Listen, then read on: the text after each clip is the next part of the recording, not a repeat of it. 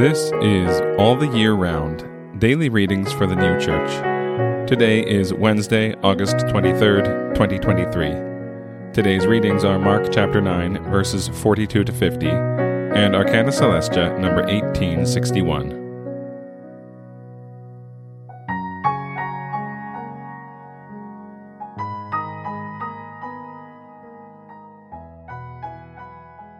Mark chapter 9, verses 42 to 50. And whoever shall cause one of the little ones who believe in me to stumble, it is better for him that a millstone were set around his neck, and he were cast into the sea. And if thy hand cause thee to stumble, cut it off. It is better for thee to enter maimed into life, than having two hands to go into Gehenna, into the unquenchable fire, where their worm dies not, and the fire is not quenched. And if thy foot cause thee to stumble, cut it off. It is better for thee to enter into life lame, than having 2 feet to be cast into Gehenna, into the unquenchable fire, where their worm dies not, and the fire is not quenched. And if thine eye offend thee, pluck it out.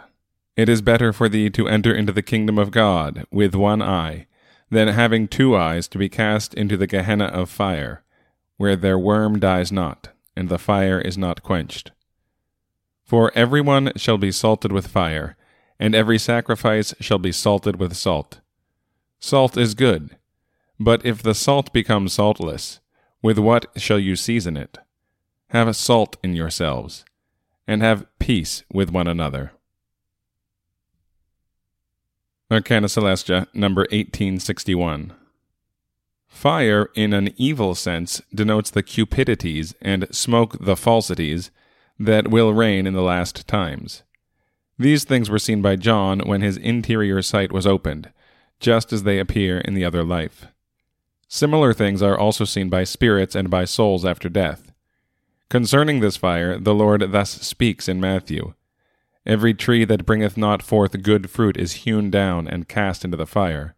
Chapter 3, verse 10, and Luke chapter 3, verse 9. By good fruit is meant charity. He who deprives himself of this cuts himself down, and casts himself into such fire. That they should be sent into eternal fire, the Gehenna of fire, and that their worm should not die and their fire should not be quenched, Matthew chapter 18, verses 8 and 9, and Mark chapter 9, verses 43 to 49, have a similar meaning. Likewise in Luke, "Send Lazarus, that he may dip the tip of his finger in water, and cool my tongue, for I am tormented in this flame." Chapter 16, verse 24. Those who are not acquainted with the arcana of the Lord's kingdom suppose that the Lord casts the wicked into hell, or into such fire, which, as before said, is that of hatreds. But the case is very different, for it is the person himself, or the diabolical spirit himself, who casts himself down. But because it so appears, it has been expressed in the word according to the appearance, and indeed according to the fallacies of the senses. Especially was this necessary in the case of the Jews, who were unwilling to accept anything unless it were in accordance with the senses, whatever might be the fallacies thus involved. On this account the sense of the letter, especially in the prophecies, is full of such things. And again, Mark chapter 9, verses 42 to 50. And whoever shall cause one of the little ones who believe in me to stumble, it is better for him that a millstone were set around his neck, and he were cast into the sea. And if thy hand cause thee to stumble, cut it off. It is better for thee to enter maimed into life, than having 2 hands to go into Gehenna, into the unquenchable fire, where their worm dies not, and the fire is not quenched. And if thy foot cause thee to stumble, cut it off.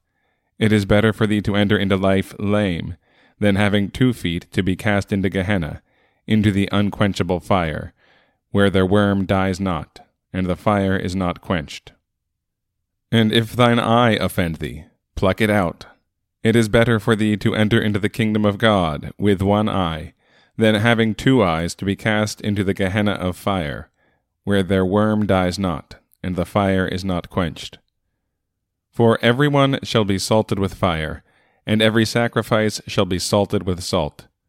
Salt is good, but if the salt becomes saltless, with what shall you season it? Have salt in yourselves, and have peace with one another.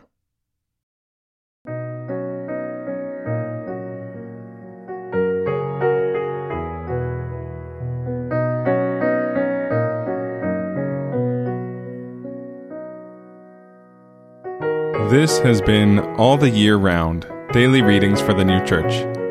If you have found this podcast valuable, please consider telling a friend about it. If you'd like to get in touch, send us an email at alltheyearroundpodcast@gmail.com. We'll be back tomorrow with more readings from the sacred scriptures and the heavenly doctrine of the New Church.